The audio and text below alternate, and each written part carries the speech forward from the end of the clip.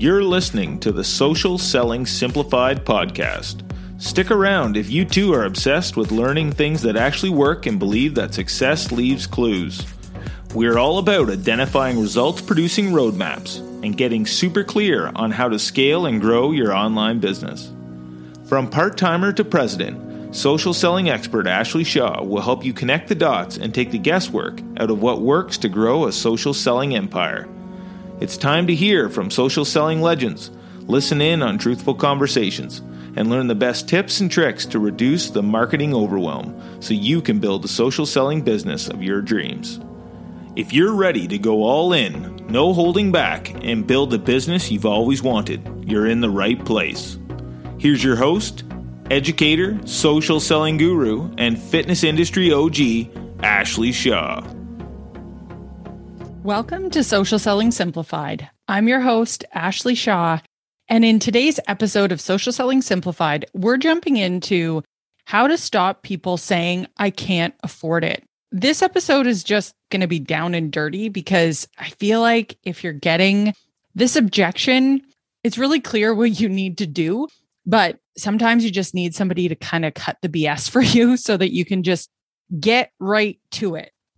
You probably heard before when it comes to getting objections and getting somebody to commit to something that it takes 6 no's to get a yes. So if you've ever been in sales, maybe you've heard that before. And the honest truth is actually, I think it takes 6 small mini yeses to get an overall big yes. And I think that this is where a lot of people, they skip steps or they don't know that this is the process they need to follow. And they get way too excited. It's like they don't know what to do with their hands. They just jump in and it leaves them to a point that is not strategic. They're over talking. And then all of a sudden, people just ghost them and they have no idea why.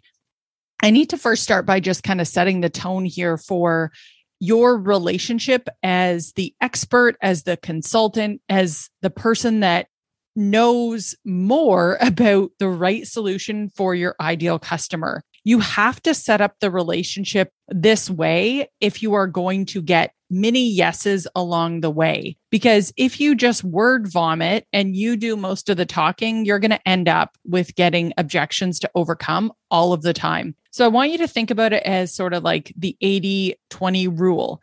They are doing 80% of the talking. You are doing 20%. And that means that basically, you are guiding the conversation with your questions. If you stop asking the right questions, you will lose control of the conversation. And that is not what we want. We want to make sure that you are always in control of the conversation and you're guiding the conversations by your questions. Now, the other thing that can happen is if you don't have the right questions that you're asking, then you can be losing control and not getting enough intel before you get to the actual commitment component. And then you have, I guess in the fitness industry, we used to call this ammo, which doesn't sound great, but what I'm really referring to is like this information. You don't have enough information to actually get them to the point of committing if you don't ask these questions first.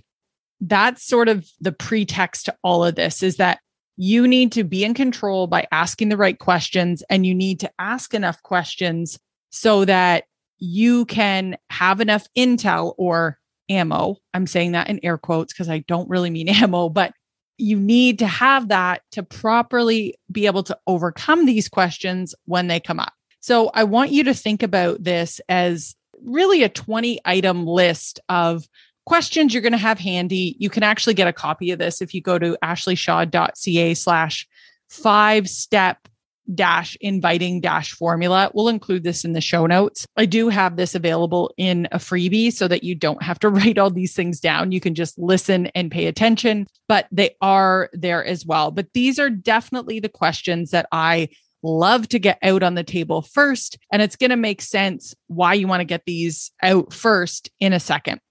When it comes to asking the questions, you want to find out a little bit about their past to know what they've tried, what hasn't worked, so that you can make sure to not steer them in that same direction. So I like to ask them, how long have they had this goal?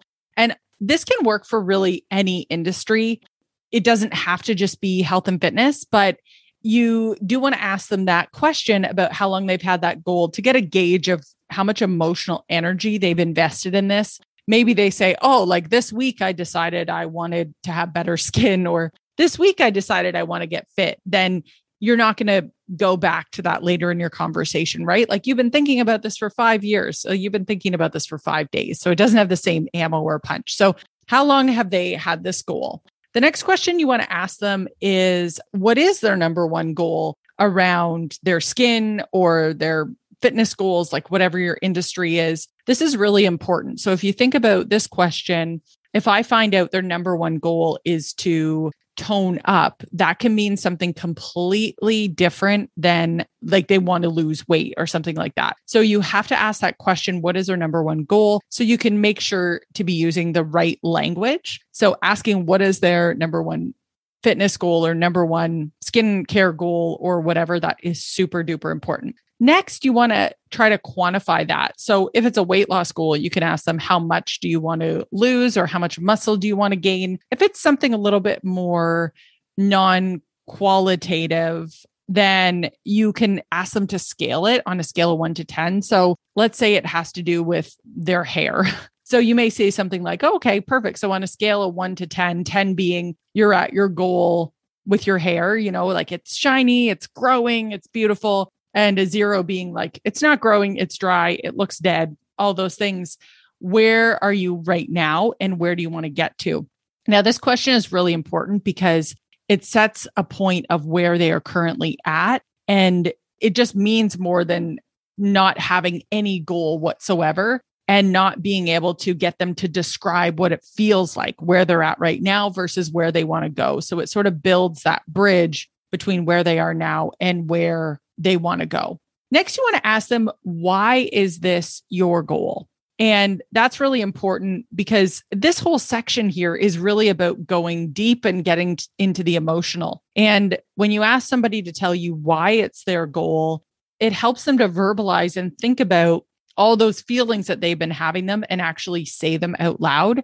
This is a really important part of the sales process. And this isn't for necessarily you to hear, it's for them to say out loud. So sometimes you have to kind of take yourself back a step. I remember sometimes asking these questions in a one-on-one sort of consultation type environment.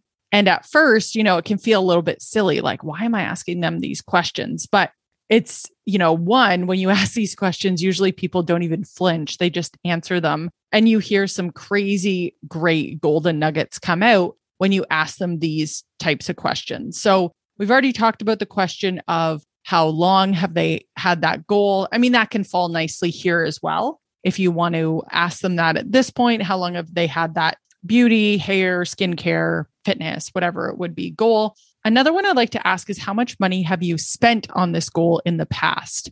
This is a really great way to sort of add up all the investment they've made before and the fact that it might not have worked in the past. You're sort of confirming like you're ready to try something new. That's really helpful to understand because it's a turning point, right? If they've tried other things and it hasn't worked, this is a really good way to get them thinking about the possibilities of what could work for them. I also like to ask them what has worked in the past and what did they love about it? So for example, if it's a fitness related scenario, it's like, oh, well, before I had kids, I got to the gym early. It was just me time. I felt really good about it. So you want to build on those positives and recognize that those things that worked in the past are also probably going to work in the future. So when you are giving them a recommendation, you want to build those things into your answer. You can also ask what didn't work for you in the past. That is another great one to find out because you don't want to include those things in your solution either, right? You're almost like getting, let's say your customer's name is Anne. It's like you're getting on team Anne, right? You're figuring out, okay, that worked really well. We're going to do more of that. That didn't work well. We're going to do less of that. And it could be anything, right? Like if we're talking skincare client, let's say they were like, oh, when I was using vitamin C, I really noticed a difference in my skin. So you're like making notes, right? Like, oh yeah, that's going to be part of the prescription, you know, that we're going to make sure we include that. The next question that you want to ask, and this is more relevant in the fitness industry, but how much time can you commit? This is a really interesting one because you want to think about what are the top objections that most people get? Well, I don't have time. I don't have money. I don't know if I can commit. I have to ask my spouse. I don't know if this is going to work for me. So those are like the 5 top. You want to basically have a question that gets all of those objections, like one by one, out of the way. So when you ask how much time can you commit per each week, what you're doing is you're getting them to state out loud that they have time each week. If you think about money, it's like, okay, perfect. So how much money can you invest, or what can you invest in achieving your goals, your health goals, right? So you're getting those numbers out so that they don't become objections later. Now, money can be a bit tricky because let's say they give you a really, really low number. In that case, what you want to do is dig a little bit deeper and think about, okay, what are the things that they are currently spending money on, right? Like in the fitness industry, we would look at how many times a week are you eating out? How many meals do you cook at home? How many coffees or caffeinated beverages are you drinking? How many glasses of wine or alcohol are you having per night? Because the reason you want to ask all those questions is that it's starting to formulate how much money they're spending on those other things. And we all know if you get on a health kick, then you're going to cut some of those things out. So another example would be, let's say we're talking about the beauty industry. You know, how many times do you go like for your skin? I know for myself, if I was breaking out or something in the past, I buy things to cover it up, right? Whereas if I just bought the right product, maybe that wouldn't happen and I wouldn't need to buy all those foundations and translucent powders and all those other things to cover it up. You're really kind of on this quest. Like you're like Sherlock Holmes trying to figure out what is sort of that root cause beneath it. And once you get all these answers of things they're spending your money on, you're verbally just going to say, okay, so perfect. So you spend about, $50 a month in, let's say, like additional makeup and products that you're usually using to kind of top up what you have because of some underlying skin issues that you feel are going on. Plus you buy vitamin C, you buy this. Okay, perfect. So that is about this much. You are kind of adding all those things up and you have that number that they're already spending where you know that the root solution is going to be to use your product, which is actually cheaper, more likely in the long run. Next, you want to ask, does your spouse support you, or who is your biggest cheerleader? So that's going to answer the question of, do they have someone that supports them? Or, when somebody says, oh, I have to go ask my husband or partner, like, does this person support you in your goals of being healthy and fit and that sort of idea, right? The next one you want to think about is, oh, I don't know if I can commit to it. Many of the products that we sell out there normally have a money back guarantee. It's a great point to be able to mention that and just let them know that that's one of the things that makes our company stand out is that you have that opportunity to try that product, make sure it really works for you so that it's something that you can feel really, really good about and not that it's, just all about getting your money. We really want to make sure this works for you. The other question you can ask is, how important is this goal to you on a scale of 1 to 10? And it really sort of helps cement that it's like, if they say, oh, it's a 10 out of 10, it's like, okay, it's super important. So there's nothing standing in the way of you getting to your goal. So you're just reaffirming that commitment out loud. And maybe that's one thing that I would say has really helped in those sales conversations. Now, it of course depends how you're doing this, right? Like if you're DMing somebody or you're sending audio message, my preference is audio message if you're going back and forth with somebody, if you're not doing like, that face-to-face example, just because your voice, there's intonations. I can say like, what do you think of that? Or what do you think of that? Like that's intonation, right? Those two different types of sounds that you hear.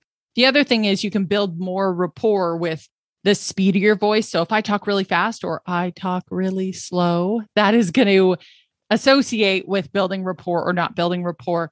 The last thing is if I talk like super high pitch or I'm super like calm and relaxed with my voice, you really want to mimic that other person. The beauty of doing audio messages with somebody back and forth is that you can match their tone. So that is super helpful in having that extra layer of building rapport. versus typing everything out and asking questions. You can totally do that. I know when I go to write out a message, it's super, sometimes like I'm defeated before I even start because I know that I can say something faster. That's why I love to go back and forth with audio. These are all the questions that I love to ask. And if I've missed any, if you feel like, oh, this is always one that really works for me, make sure that you make a note in the comments so that other people can learn from that and add into that. I really think that having these questions asked ahead of time really allows you to properly mediate those objections and how to stop them before you start, because nobody likes to say, oh, I'm the type of person that does this. And then when it comes to actually asking them to get started, if they've already verbally said, this is the type of person I am, nobody wants to go back on their word. That's why sometimes it's not even as much about the intel and gathering all this information. It's actually just getting the other person to say it all out loud so that they remember how important this goal is to them, how long they've been working towards it, how much money they've already invested. They're ready to really do it this time. And that just sets you up for so much more success. And my motto around this stuff is like, I never want to be the person that is overcoming 6 no's. Like it's never, ever going to be my style to overcome 6 no's. What I would prefer to do is learn more about the psychology of getting more yeses and asking more of those questions, because that just feels like I'm actually trying to help this person rather than just persuade them that they need this product. Because I really do think that if they're talking to you, they have a genuine interest. But if you're getting a no, something just doesn't feel right. And usually when you get a no, it actually just means that one of their questions has gone unanswered. And asking all these questions is just a really good way to suss that out and make sure that you are answering all their questions and you're sort of verbalizing that as you go. That's all I got for you. Keeping it short and sweet. I would love to hear how you are handling this objection and how this helps you. Thank you guys so much for listening to this episode of Social Selling Simplified, and we'll see you next time. Are you a health and fitness coach wanting to really climb rank and finally be able to go full time with your business? If you're struggling to figure out where to go next, you might be catching this in time to join my Advanced Marketing Funnel membership. This opportunity doesn't open very often because we work closely with our members, and I want to make sure you get a top-notch experience. You don't have to be a marketing or tech whiz to make it in this business. I'm saving you hundreds of hours and headaches by teaching you the simple system that top influencers use, and it's not dependent on social media. In just 30 minutes, you can set up a system that will start multiplying your efforts and let you finally quit your 9-to-5. Go to ashleyshaw.ca/AMF for the info and join while spots are open. The membership closes when all spots are filled. That's ashleyshaw.ca/AMF. So excited to see you guys on the inside.